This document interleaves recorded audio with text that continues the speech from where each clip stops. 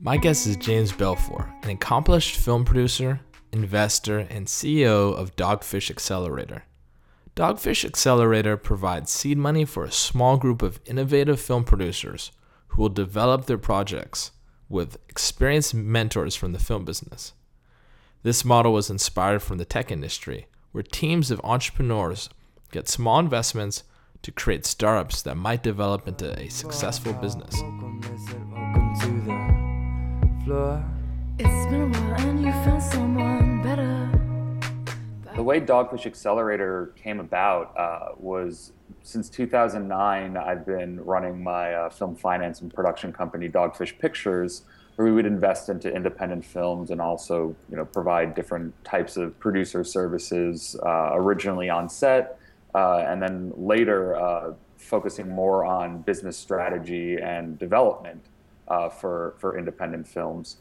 And the Accelerator was kind of my reaction to my experience as an angel investor in independent film. I think it's no surprise to everyone that investing in independent film is an extremely risky industry. The thing that's surprising is why would anyone ever want to do it more than once?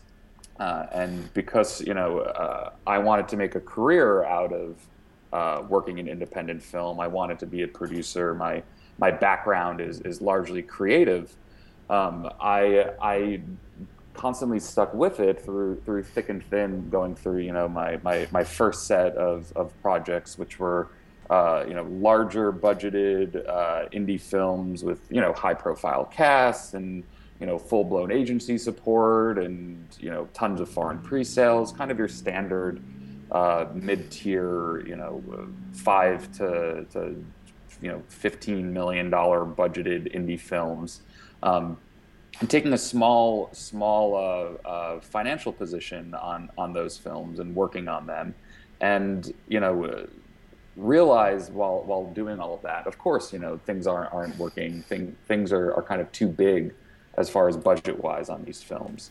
And so, began exploring a second strategy of investing in films, in the $500,000 and under range, and with later films even, under $1 million, but between 500,000 and $1 million. And what I began to notice a lot with these smaller films, as well as through kind of my own personal studies of the startup world, the tech industry here in New York, and then also while beginning to get my MBA at NYU, I began to notice that the reason why a lot of these smaller films were working was because they really were approaching it more as an entrepreneurial venture. And part of it was because of the financial constraints of the smaller budget, but another large part of it also was just the strength of the producer team, which is something in the startup world, everyone is always looking at the strength of the founder team, the strength of the entrepreneurs. Do they have the chops to execute what they're planning on creating? And looking at the film industry from that perspective of, the producers are the people closest tied to the actual business. What I began to notice was, we could learn a lot from the startup world. And as I was educating myself, found out about accelerator programs through first time through this book, Do More Faster, which is about and written by people associated with the accelerator tech stars. And I just kind of became really enamored with the model, spent some time in Boulder, Colorado last summer working for Techstars as an associate. And then, while out there, just realized we really can take this model and apply it to independent film. So we kind of took a step back from what we were developing as far as Dogfish 2.0, and went forward with the idea of taking this model and trying to create a stronger business infrastructure for independent film. And what are the different stages of your accelerator program? Like, how's it structured so you're able to provide the most value for each individual entrepreneur? Cool. So first off, what we particularly focus on as far as I think the processes that need stronger, business management and development, it's legal, accounting and reporting, marketing and branding, and sales and distribution.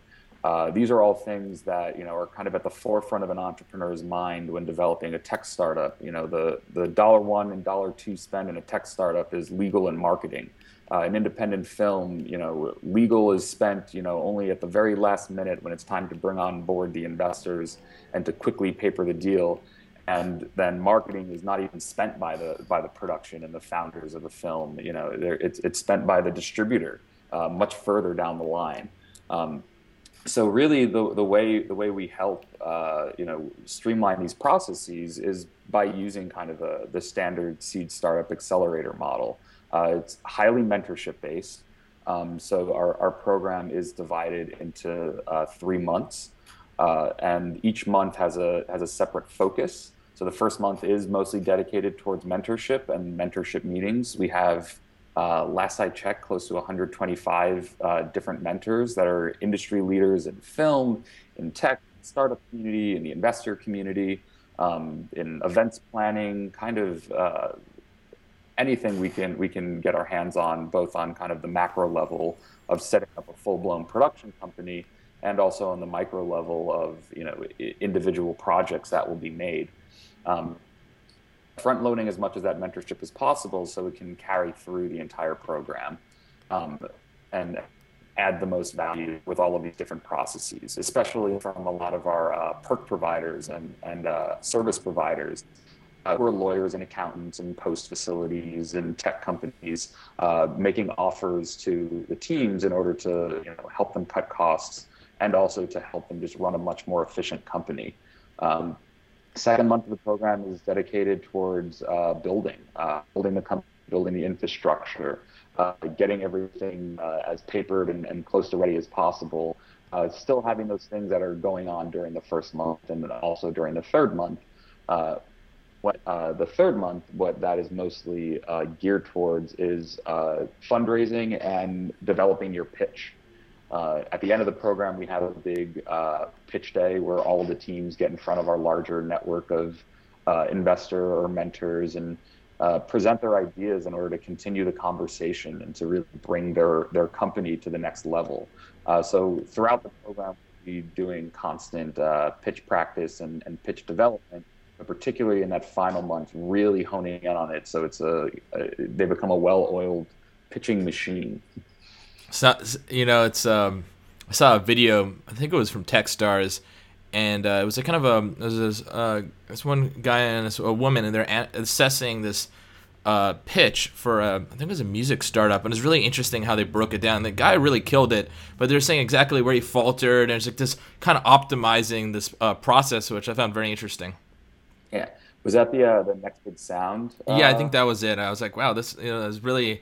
I found it real fascinating how they're able to like see something that even worked well, but also seeing certain challenges and being able to figure out maybe in the future. And I feel that's in film it's important to create that this structured approach to presenting projects, because a lot of producers don't go to business school; they go to film school, and it's a different mindset. Yeah, exactly, and that's just something in general why I think that's important, and the type of materials we've been asking for throughout. The application process for the accelerator, it wasn't until the second round of applications that we said, okay, give us details on your actual projects. It is trying to put the mindset more in, you are pitching a company. You're not necessarily pitching, what your film is going to look like and be and who's going to be in it. And, here's a bunch of pretty pictures and, really more of kind of a project overview rather than a business overview. That's I think the huge difference. A tech startup pitch that was made by a filmmaker, really what it would just be about is whatever product they're developing. You would have nothing as far as market or strategy or revenue sources or revenue streams, even competition. I think the closest thing that is inside of these kind of standard pitch decks and business overviews from filmmakers is comparable films. and most of the times they're not even good comparable films. They're studio projects, or they're just the runaway hits, or it's yes, that was an incredible indie film, but that was the third project from this team when you're trying to make your first project.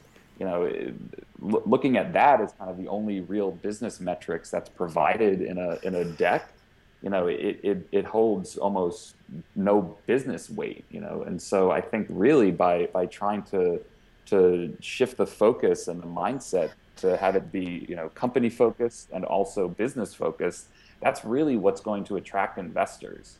I think if you can get someone in the room to begin with, they have a passion for film. You don't need to tell them why they should be as passionate for your film compared to anyone else's, because there's really no shortage of content in this industry. What there is a shortage of is viable business opportunities, and that's and you say viable business opportunities. I want to be clear. It was I didn't completely get the end projects that would come out of this program. I was wondering, is it traditional films or the innovative new approaches to like the entertainment business as a whole? It's definitely the latter, because everyone isn't really coming in with just a single project.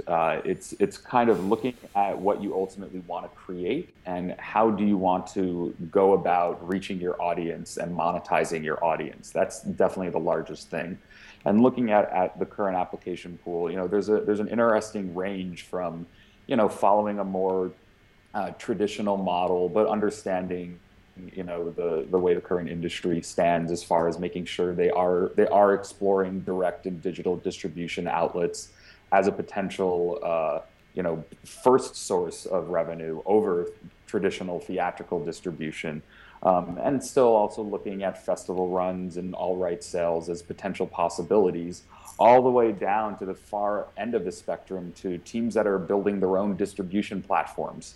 And will be using their distribution platform not only for their own films that they want to create, but to also have it be a platform for the niche type of films that they want to be distributing.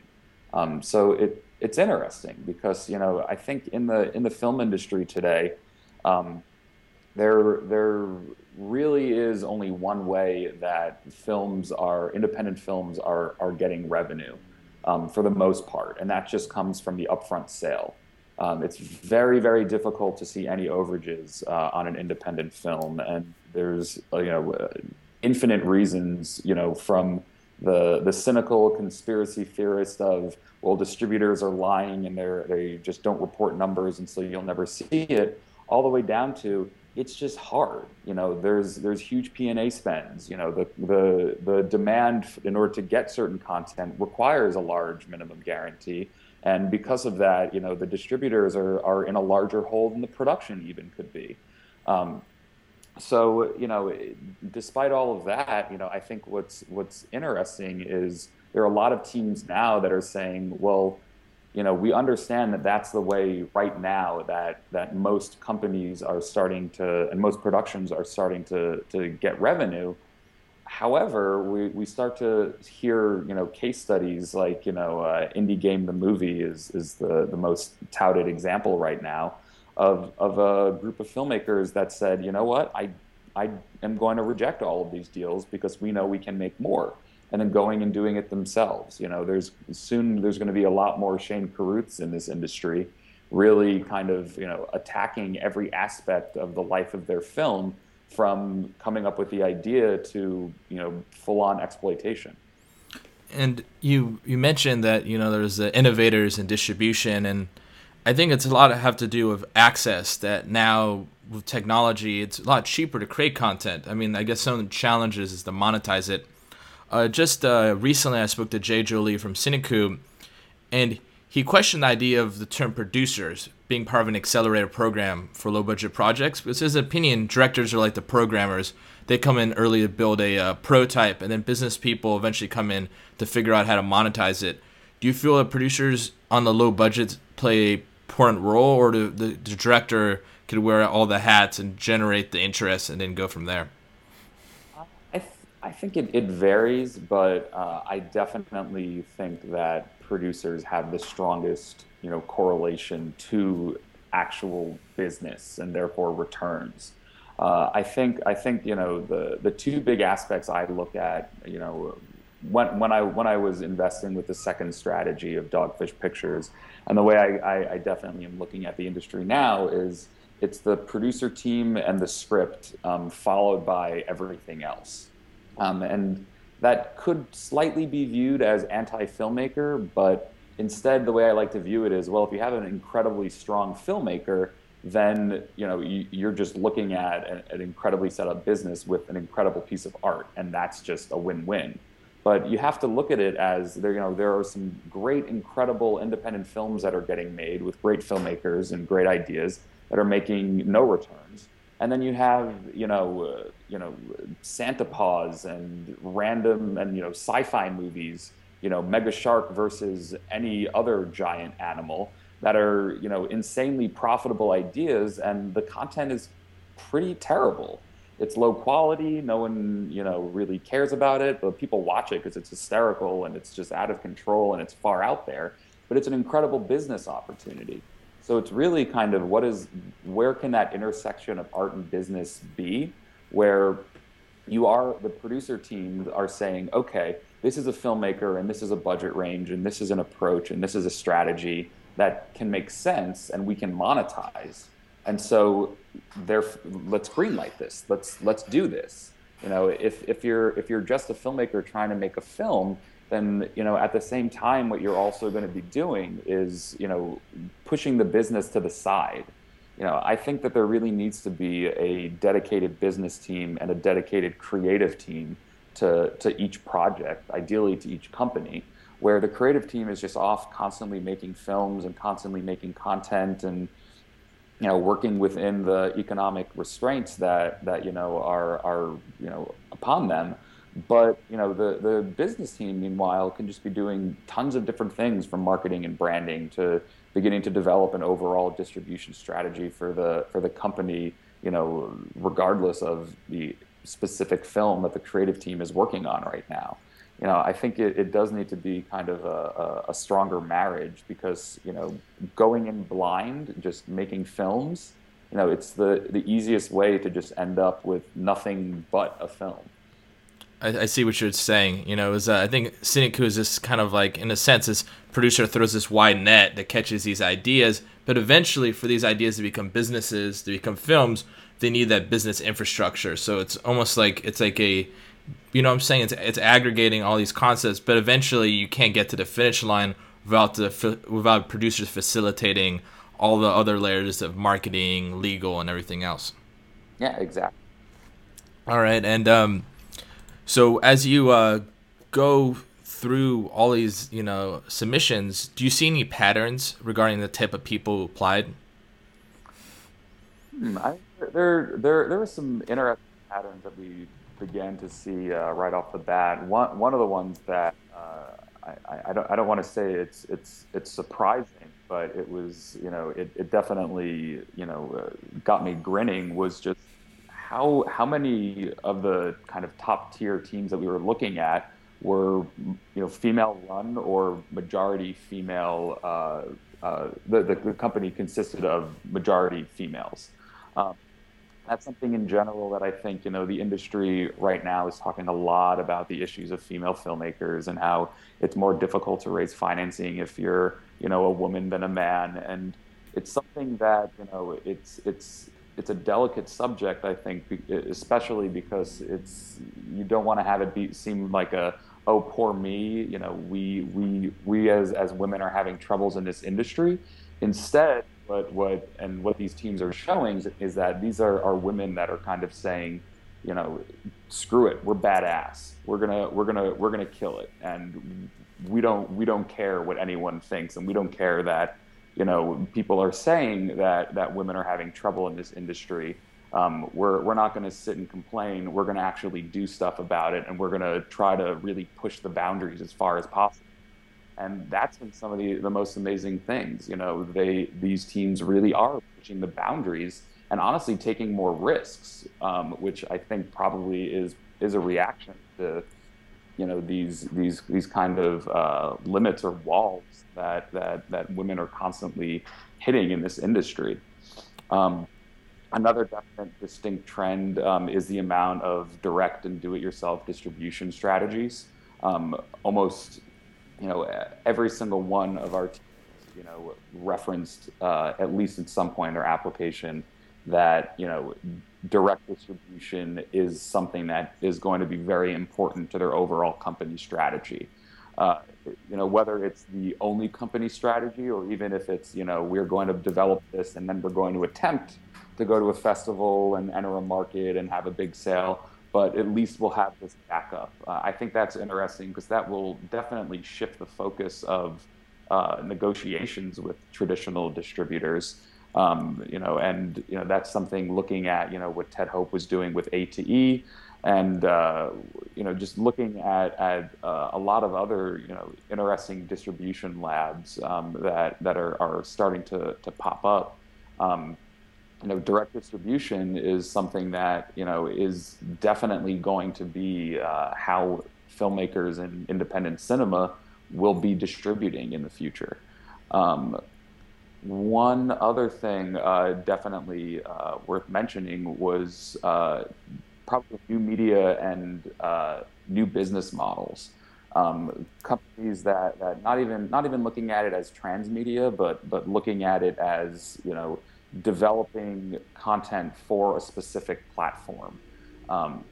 That's something that I think is very interesting because what we start to see now with Netflix making their own content and Hulu and Amazon making their own content, we're seeing platforms making content, kind of doing the exact same thing. They're saying we're building a platform. We know how this platform will reach, and so now we have to develop specific content for our platform. Where you notice that with Machinima, or even, in the past, Zynga, which really grew out of the pipes of Facebook. So I think you could create a relationship that's very successful if someone plans accordingly. It's almost like, could somebody create a whole entertainment company that focused just on Twitter or Tumblr, and it would be cost efficient, and there wouldn't be a lot of competition on a high quality content. Yeah, exactly. And that's something which, the conversations are starting to rumble all over the place now, where, there are companies like Tumblr or even, BuzzFeed and Huffington Post that, are saying we want to get into the content game now. We want to, have our own type of video, media, film content that we can be distributing. And what's interesting about that is, these are companies, these are organizations, and these are, online publications that have ginormous reach, and they don't have to spend anything on advertising. Advertisers pay them. It's almost kind of the opposite of what traditional distribution is, where it's, okay, we acquire content, now let's figure out how to exhibit it. Instead, really having kind of a source of an audience saying, we want to give our audience more. Well, and you noticed, I know Brad Miska. He's produced horror films, and he runs Bloody Disgusting. So you have like this great like horror film website that has huge amount of fans of the site, and you have this community that is built. Or even Todd Brown, the producer from who runs was it Twitch, and I think it's a great idea. Is you're bringing together a community. It's like I used to be a concert promoter, and I like to be able to put on have great acts, perform even unknown ones when I was younger and I was throwing these shows. But I want a big audience, and I think what better way to do it is in create content that brings them into the room and then be able to show them something. I think it works perfectly. Yeah, totally. And now when we talk about building, just kind of those communities and all these new tools for distribution, are film distributors still necessary? Because if you look at it, you have producers that could use Tug, VHX, and all sorts of tools to get their work out there. And in a sense, you can almost predict if someone's going to buy a ticket to see a movie and almost pre-sell theaters and take the risk out of four-walling it. So I was wondering, what thoughts does film distributors play in this new world of film? I think it's a matter of scale, really, is the big thing that a traditional distributor could play a role in. Obviously, when it comes to theatrical distribution, yes, you can use something like Tug, and I'm a huge fan of Tug, and think that they're only at the tip of the iceberg of what they're sitting on with this theatrical on demand type model. Um, but when it comes to traditional distribution, it should be viewed more as a partnership rather than kind of an exit or a sale. That's something it could be used for, saying the content we're ultimately creating and the library we're developing, we're going to build it and then we're going to sell it off in a large exit to a large distributor. Um, but I think the way traditional distribution in independent film, the how it ultimately will be affected is, the types of distributors that are good at planning events, that are good at yes, getting people into the theaters, but not necessarily relying on the model of all these ancillary distribution platforms. And that's mostly because what's ultimately going to happen, in the next year or two is the aggregators, which all of these distributors need to work with in order to get the film on iTunes, and because you need to get the film on iTunes, the aggregators like Gravitas and New Video and Quiver, they make sure they get every other digital distribution platform, because they can then also transpose all of the files to the correct formats. You know, a distributor, in-house isn't doing all of that. So they need to work with an aggregator, and the aggregators now are saying we would rather go directly to the filmmakers. And if that happens, then what a distributor is really only good for is theatrical. So because of that, it's really going to be the companies that can continue to generate a profit on a small theatrical run are the distribution companies that I think will be the ones that will remain in the future. So looking at a company like Draft House Films, which has an incredibly strong brand, an incredibly strong audience. They have a membership subscription service for all of their films, which I'm proudly a member of. And they plan lots and lots of events. When I was in Austin last year shooting Prince Avalanche, I'm so upset that I missed this one event, and that I wish I knew about it earlier. But they did a full-blown demolition derby, blew up every car when they were done with it, and then showed Road Warrior. And like that is just the coolest thing I've ever heard of in my entire life. And like I would absolutely pay $20 to go do that, and to go see that, and to experience that. And even if it wasn't Road Warrior, if it ended up, that was how like Bellflower was being distributed, I would absolutely go see Bellflower, regardless of even if it was a good movie or not. If prior to watching it, I was going to watch a bunch of cars explode in real life. And you said something that I found interesting. You didn't say screening, you said an event. And I think that I've been to Alamo Draft House. It's amazing. I mean, great food, milkshakes. It's very cool. They put together a scene, and I think that the movie theater business is forgetting that if it's social, if it's on the weekend, what can you do that you can't do at home on Netflix? And I think that there needs to be more effort into building a community like you see in Alamo Draft House or in LA, you see in Cinefamily, where they're really making an effort to have a very strong fan base that's going to keep coming repeatedly. And I think that's a challenge in film, is that in film, largely you have to keep earning the trust of someone to go to the theater. But with television, you already hooked them, or subscription model, you already hooked them. So there's these businesses that's repeated. With film, you have to like earn that trust again. But if you have a community, even if the movie isn't great, like you said, they're going to be coming back because they're coming back for that culture that they're tapping into. Yeah, like that was something. I think the IFC Center here in New York is probably really doing it the best as far as a cinema with their curation and really kind of knowing their audience. When they had this whole Kubrick retrospective simultaneously with the release of Room 237, first off, that alone, like everyone was running to see, all these incredible Kubrick films, like on film. which I think is also an important thing because it will be a niche event type thing. Watching movies on film, it's never going to fully disappear, despite the fact that everything's going to be digital by the end of the year. Um, and then all of a sudden you look at all the other films that were playing there at the time, like Upstream Color and Simon Killer.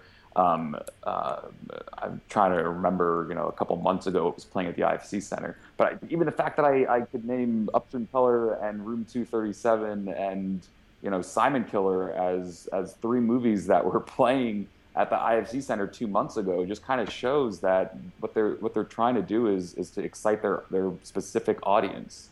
Around the same time, I remember I went to the Angelica to see a movie, and like the theaters were empty. This was for like a much bigger tentpole film, and like there really wasn't as much business there as like the IFC Center, which was like impossible to get into almost any screening. And you have to say, well, why is that? These are smaller films than anything else playing at the Angelica.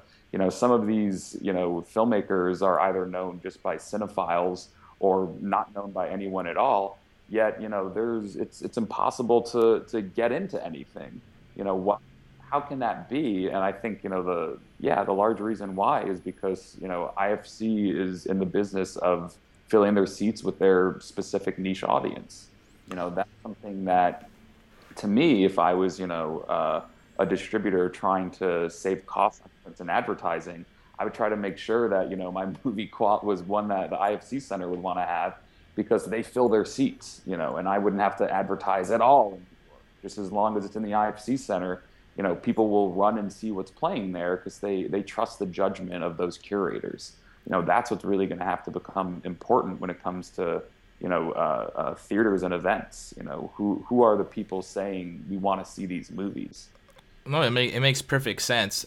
So I was thinking, I guess with a subscription model, it's very powerful because you could spend more money to hook somebody, because over a lifetime you could monetize that deal a lot more than a one-off, right? So you could put more resources into getting that. And I was thinking, what if you could have Vice or Blade discussing all these cool blogs and websites where they could have like a monthly movie or whatever it is, or a museum that does it, and it's a subscription, as people have real tap into the love of it. You could get less people, but I think if there's some way to have a subscription model, I think it could work. What are your thoughts on that approach? I think it's fantastic. With the Draft House Film subscription model, for example, I think it's like $125 for the year, and they send you 9 or 12 movies. I totally forget. I don't even care. I just want them all. Literally based on how many films they currently have acquired and where I started my subscription, I bought movies that they haven't even bought yet. So I'm literally saying to Alamo Alamo Draft House and Draft House Films and that whole family, I trust what you're going to make, and I am absolutely going to watch it no matter what it is. That's something that in the music industry, there used to be all these indie labels that whenever they would sign a new band, everyone would listen to them. That's something that I think needs to develop in film as far as creating stronger brands. And then you can have a subscription model in that way. And you could do a subscription model for VOD, and also you could attach a subscription to events that you have access to. I mean, I've been to some of the events that Vice has thrown. There's some in San Francisco that are just amazing. And I mean, that music and film. And I was thinking, what if that subscription model also gives you access to, like, what if Pitchfork Media had like monthly music documentaries that went on tour? I mean, a lot of people would want to go see them and have the social experience. And if they weren't able to make it, they'd also watch it on VOD. So I think that some of these big brands like Vice, I think that'd be great, or whether or not they're even Ain't It Cool News or anyone that has that large audience that you could just tap into. I think that you could do subscription if you could create a community around, because the community is there. You're just taking them into the physical world and back and forth. Yeah, exactly. Now, when you talk about community, we could also talk about the filmmakers building a community, which is hard. It's hard to build a community while you're doing your day job, while you're trying to make the film. It's easier, obviously, when you look at Huffington Post, which has tons of staff constantly generating new content. So it's hard to do that. It's not, you can do that overnight. So I look at that the filmmakers, have a lot of challenges to take some time of their day to also build their own community, but also know the importance of it, because I've seen on crowdfunding sites that the filmmakers that have created a web series or a comic or a podcast, they've been a lot more successful raising money. So I was wondering, if you feel instead of pitching traditional investors, which could take years and may never be successful, should producers spend more time trying to create the next great blog or trying to create the next comic, just to build that community so they could eventually leverage that for self-distribution and then successful crowdfunding?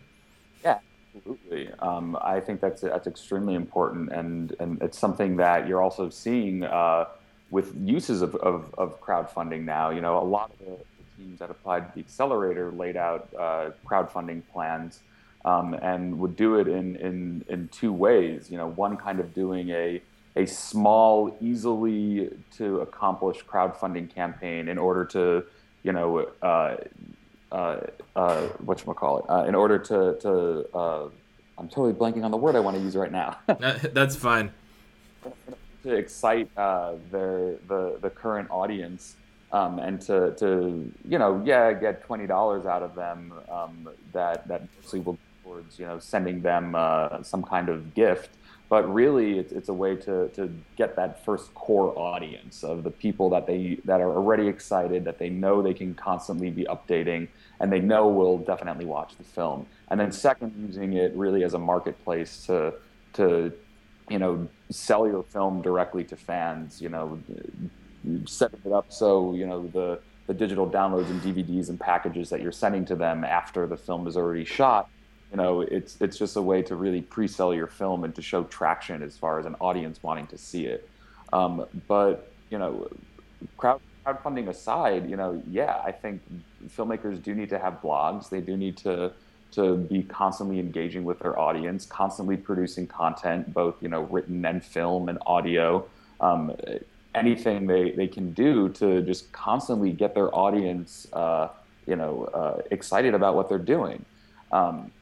The issue with traditional filmmaking is that it could take 2 years between films. Even if it takes only 1 year between films, and you're probably killing yourself as far as the amount of work you're probably doing. But so even if it is a year between films, that's a year of your audience sitting dormant, waiting for you to put something else out. You need to be constantly engaging with them as much as you can, because that's also how it will grow. And what that is it's marketing, inbound marketing. It's a lot of practices that the startup uses, where every single startup on their website, they have a blog. They're trying to become thought leaders. They're trying to develop, a brand and a sense of awareness, either with their own community or even just within a larger niche community, or just a larger non-niche community. No, it's very important. I interviewed the founder of Pledge Music, and he said that he had a system where he could gauge how much money an artist should shoot for, when they want to raise it. I mean, they don't do it traditional crowdfunding. It's through pre-selling albums. But they would know what is the kind of the rough amount by basically how engaged the fans were. And it wasn't always about how the size of their social network and the followers on it. It was actually how engaged they were. So I think you can almost calculate not always, but a lot of the time, that for crowdfunding, you can almost see the level of engagement on Twitter or whatever following, even if it's a small amount. If they're really active and actively commenting, you probably have a better chance of doing it. I mean, there must be hopefully eventually someone creates it where you can gauge what is the amount of money you should try to shoot for based on that level of interaction. Oh yeah, that'd be cool. And I would love to see that, because it probably would be some really awesome, interesting data science initiative, which I would totally. Yeah. I think that the Pledge Music founder could potentially apply his tools to film if he wanted to. I think he has the right metric to do that. So yeah, I think it's extremely important that people engage. I mean, have you heard of the Lizzie Bennett Diaries? That sounds so familiar. Um, what? So Tell, Lizzie Bennett Diaries was a web series, and was it was this, it was this huge phenomenon. It had 26 million views. Very well done. It's this whole story, and it was it was done for no money online, and it was over a whole year. It was releasing this short form content, and then eventually the creator said, "Let's put together in a DVD package, and let's put on Kickstarter where people can almost pre-buy the package." And they shot for $60,000, and they end up getting $462,000, wow. and that was out of about 7,000 backers. Okay, and it's well done. It's not, I'm saying they're not peddling junk. This is well written. It's a funny show. But you look at that and you go, 7,000 backers, and you think about it, and you go on these other crowdfunding campaigns where it's like some filmmaker who hasn't made money for a few years, and he's been running around pitching investors, and it's very challenging, and they get nothing. So it's almost kind of like you could almost look at these interactions as friends. The person you grab a drink with more is a person you might drive to the airport. It's like these, like, what would you do that extra step for? So I think people have to figure out how many touch points or how they continue that relationship, because the next level of asking for money is actually like, asking to help someone move or whatever it is. It's more of a real investment in that relationship. So I think that people could look at Lizzie Bennett Diaries as an example of leveraging those relationships that are earned over time versus this last minute Hail Mary to try to get money. Yeah. I think that it's also something talking to people about in the startup world about something like AngelList, and why you would ever want to put your company on AngelList. I think the main reason why is because you want to get your project, your company, your film, your whatever you're trying to raise money for in front of as many eyes as possible. And that's what I think is important. What by doing crowdfunding, you're literally saying to the world, invest in what I'm doing. Yes, when you're trying to pitch investors, it's extremely difficult. And so, something with crowdfunding, and this is again why people are scared of crowdfunding, because anyone can do it. Yeah, so if that makes sense, that the best way to ultimately get the largest crowdfunding campaign possible is through this audience engagement, and that's just something that kind of goes even further. If you have a strong Twitter following, and yes, you'll end up closing a large crowdfunding campaign, but then on top of it, after you close the large crowdfunding campaign, you have even more than just the you get the original following that you had in order to that much larger number. Now all of a sudden you have all these other random backers that happen to just come across what you were doing that are now part of your audience and part of your community. And then on top of it, you even if you didn't hear about the project to begin with, you hear something about the Lizzie Bennett Diaries went for 60,000 and got 400,000. That's news. Now you can get PR. You can get you can expand to people that maybe they didn't know about the film or the project when you were crowdfunding, or even prior to crowdfunding when you were building your social media presence. But now they can say, wow, this thing really has people going crazy over it. I should keep it on my radar. That's one reason why the crowdfunding platform Seed and Spark, which I'm a huge fan and supporter of. What's really interesting to me about that platform is you have the capability of tracking a project that's crowdfunding, even if you don't donate to the campaign. So what's cool with that is you really are creating an entire community and audience around your film that goes further than just the crowdfunding. Yeah, and it's very important. And now to kind of a controversial subject that has kind of polarized the indie film community. It's about Zach Braff using Kickstarter to raise money, and then eventually going to getting traditional financing. What's your thoughts on that? It depends. I mean, honestly, good for Zach. He did it. The logic behind it. It kind of makes sense for what they're trying to do.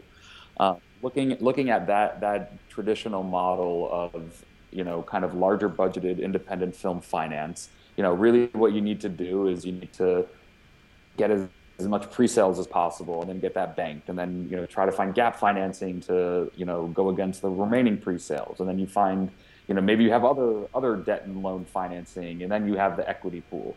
And really what this is, something what Zach Braff is doing, and Slate on their blog has done a good job of speaking about how crowdfunding is developing in this fashion. Is it's just become a new source of soft money. It's the same thing as getting tax incentive, the same thing as banking pre-sales.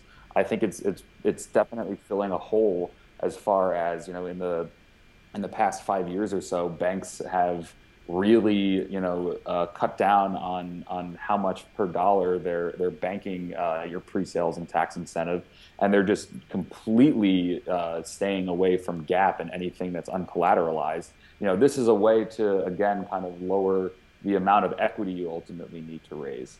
But I think the issue with using it in this way, regardless of if you're using soft money from a crowdfunding campaign like Zach did, and even if you're doing it by taking the tax incentive and getting it banked, and taking the pre-sale financing and getting it banked, the issue is that everyone on the financial side, their interests are completely misaligned now. And looking at it prior to what Zach did, and saying, okay, we have a bank that's doing the pre-sales and a bank that's doing the tax incentive, and we have a gap financier, and we have a mezzanine loan financier, and we have an equity financier. Whoever is at the top of the totem pole is only going to do what's in their best interest, because it serves their best interests. So if that means you ultimately are going to sell the film for enough to just cover one financial position, and it's going to screw everyone else over, that higher financial position will do it. So what I think now throwing crowdfunding into the equation, it makes it even crazier about the misaligned interests, because now you have this giant position, and in Zach's case, like a $2.5 million position, of not only are their interests not aligned with that of the equity investors that are technically behind them, but their interests are not financial reward at all.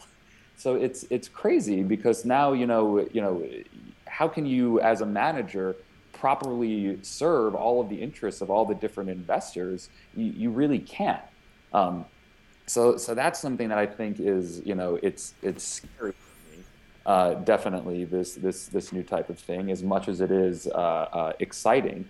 Because now all of a sudden, what if the film maybe wasn't worth as much as they are closing financing for, and maybe the extra funds they got on Kickstarter are funds that are all completely extraneous. It really kind of screws up the valuation of each project. But that being said, if you can crowdfund as much as possible. And you can get $2.5 million crowdfunding. It's like, well, it's such a difficult thing to stray away from. But at that point, it's okay. Well, how can you structure the financing in a way that it really won't throw everything off? So if you had the choice as an investor to pursue crowdfunding as an option, almost I wouldn't say it's co-financing because it's soft money, but to provide significant part of the budget of the project that you're producing, would that be something that you'd be interested, or because of those challenges you brought up, you would stay away from it? And again, it would depend. If you said that it's crowdfunding and straight equity, I probably would definitely explore that. Simply because now what you're saying is, okay, there are two financial positions. One is crowdfunding, and the other, everyone else is completely aligned and on the exact same level. So now what you're really talking about is, okay, let's say 50% of a $1 million budgeted film is crowdfunded. So what you're ultimately doing is saying we're going to create $1 million film with $500,000 of equity. That is exciting and enticing, because as long as it's still a $1 million film. You're kind of looking at it as, this is going to be $1 million film that will have the look and feel of $1 million film, but cost 500,000. That's kind of cool. The thing that's cooler to me, and what I've seen through my own experiences, is if you can just still add that production value and grab that out of thin air without having to actually crowdfund for it. That's something that is what it does is it really challenges the creatives to problem solve when there's an issue. So making $1 million film with only $500,000 probably would lead to a better creative product than $1 million film that is $500,000 in equity and $500,000 in soft money that you can still use that with. Yeah, it makes the filmmakers more resourceful. You also saw the Canyon, the one with that was done. I think they raised $150,000 on Kickstarter, and then they had additional outside investor for $150K. So it was entirely a $300,000 budget, and they were able to make it work. But I see the resourcefulness that if you have less money, you could do more, or so you don't just throw the money around. So I think it's really based on the producers, and if they are able to respect that this extra money, is not something to go crazy with. It's doing the most with it, versus just kind of like being wasteful. Exactly. That's just something in this industry. There's a huge amount of waste, in every process from, production, actually, shooting the film all the way down to, even the way a lot of the business practices are taken into account. The fact that everyone is a freelancer, and this is kind of the mission and philosophy behind Dogfish and the Accelerator, is that by everyone being a freelancer, it means that every single time you start a new film, you have to start the whole process over again from scratch. So the fact that on the last film you ended up having a budget that went wildly over budget and was $40,000. None of that matters, and none of that legal paperwork is anything of value to you when you make this next film. When instead, if it's something that was a streamlined legal budget, and you had these templated documents that go across all of your films, then yeah, spend $40,000 on legal. That's $40,000 on legal for your company. And then if your film all of a sudden, if your company is making 5 or 6 films, then that's $40,000 in legal for 5 or 6 films. That's incredible. That's a huge savings. It's kind of a workflow operations issue. But yeah, I think when it comes to using crowdfunding as soft money, you just have to be careful. It's a dangerous tool that, if in the wrong hands, can just kind of further a lot of the existing issues in this industry, without any kind of, consequences. Because at the end of the day, the people you're getting the crowdfunding money for, really what they're only looking for is to be able to watch what you're making and whatever, autographed piece of merch you promise them.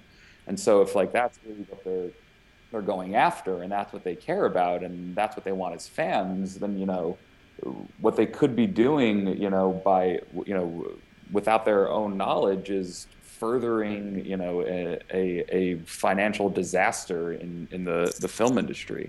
The big thing that we'll ultimately have to see with Zach Braff's film is if it actually makes its money back. If it doesn't make its money back, then it kind of is just falling into the same model that exists right now when you try to make a $7 million film. We have to get money from anywhere we possibly can, and just weird, different, and tons of tiers of financing that are all misaligned. So no, it's a great point. You bring up that is this a bubble? Is this thing at a burst? Or is there something that's sustainable? And only time will tell. But just lastly, I really appreciate having you on my show, and I just want to get your quick thoughts of what are your favorite books and blogs, or is there anything that kind of informed your own projects as as an investor and as a producer? So some of my favorite, everything in the Do More Faster, startup life, startup communities, venture deals, all of that entire group of books is incredible. The Lean Startup, I think, is also a great book for filmmakers to read. It definitely doesn't have a lot to say about the film industry, has nothing to say about the film industry, but it's interesting as far as figuring out how to operate on a lean budget and to random testing, constantly engaging with your audience. There's a lot of practices that film production companies need to learn from. Yeah, I'm a big fan of Moneyball and books like there's a book called Super Crunchers because I'm a huge data nerd and I like math.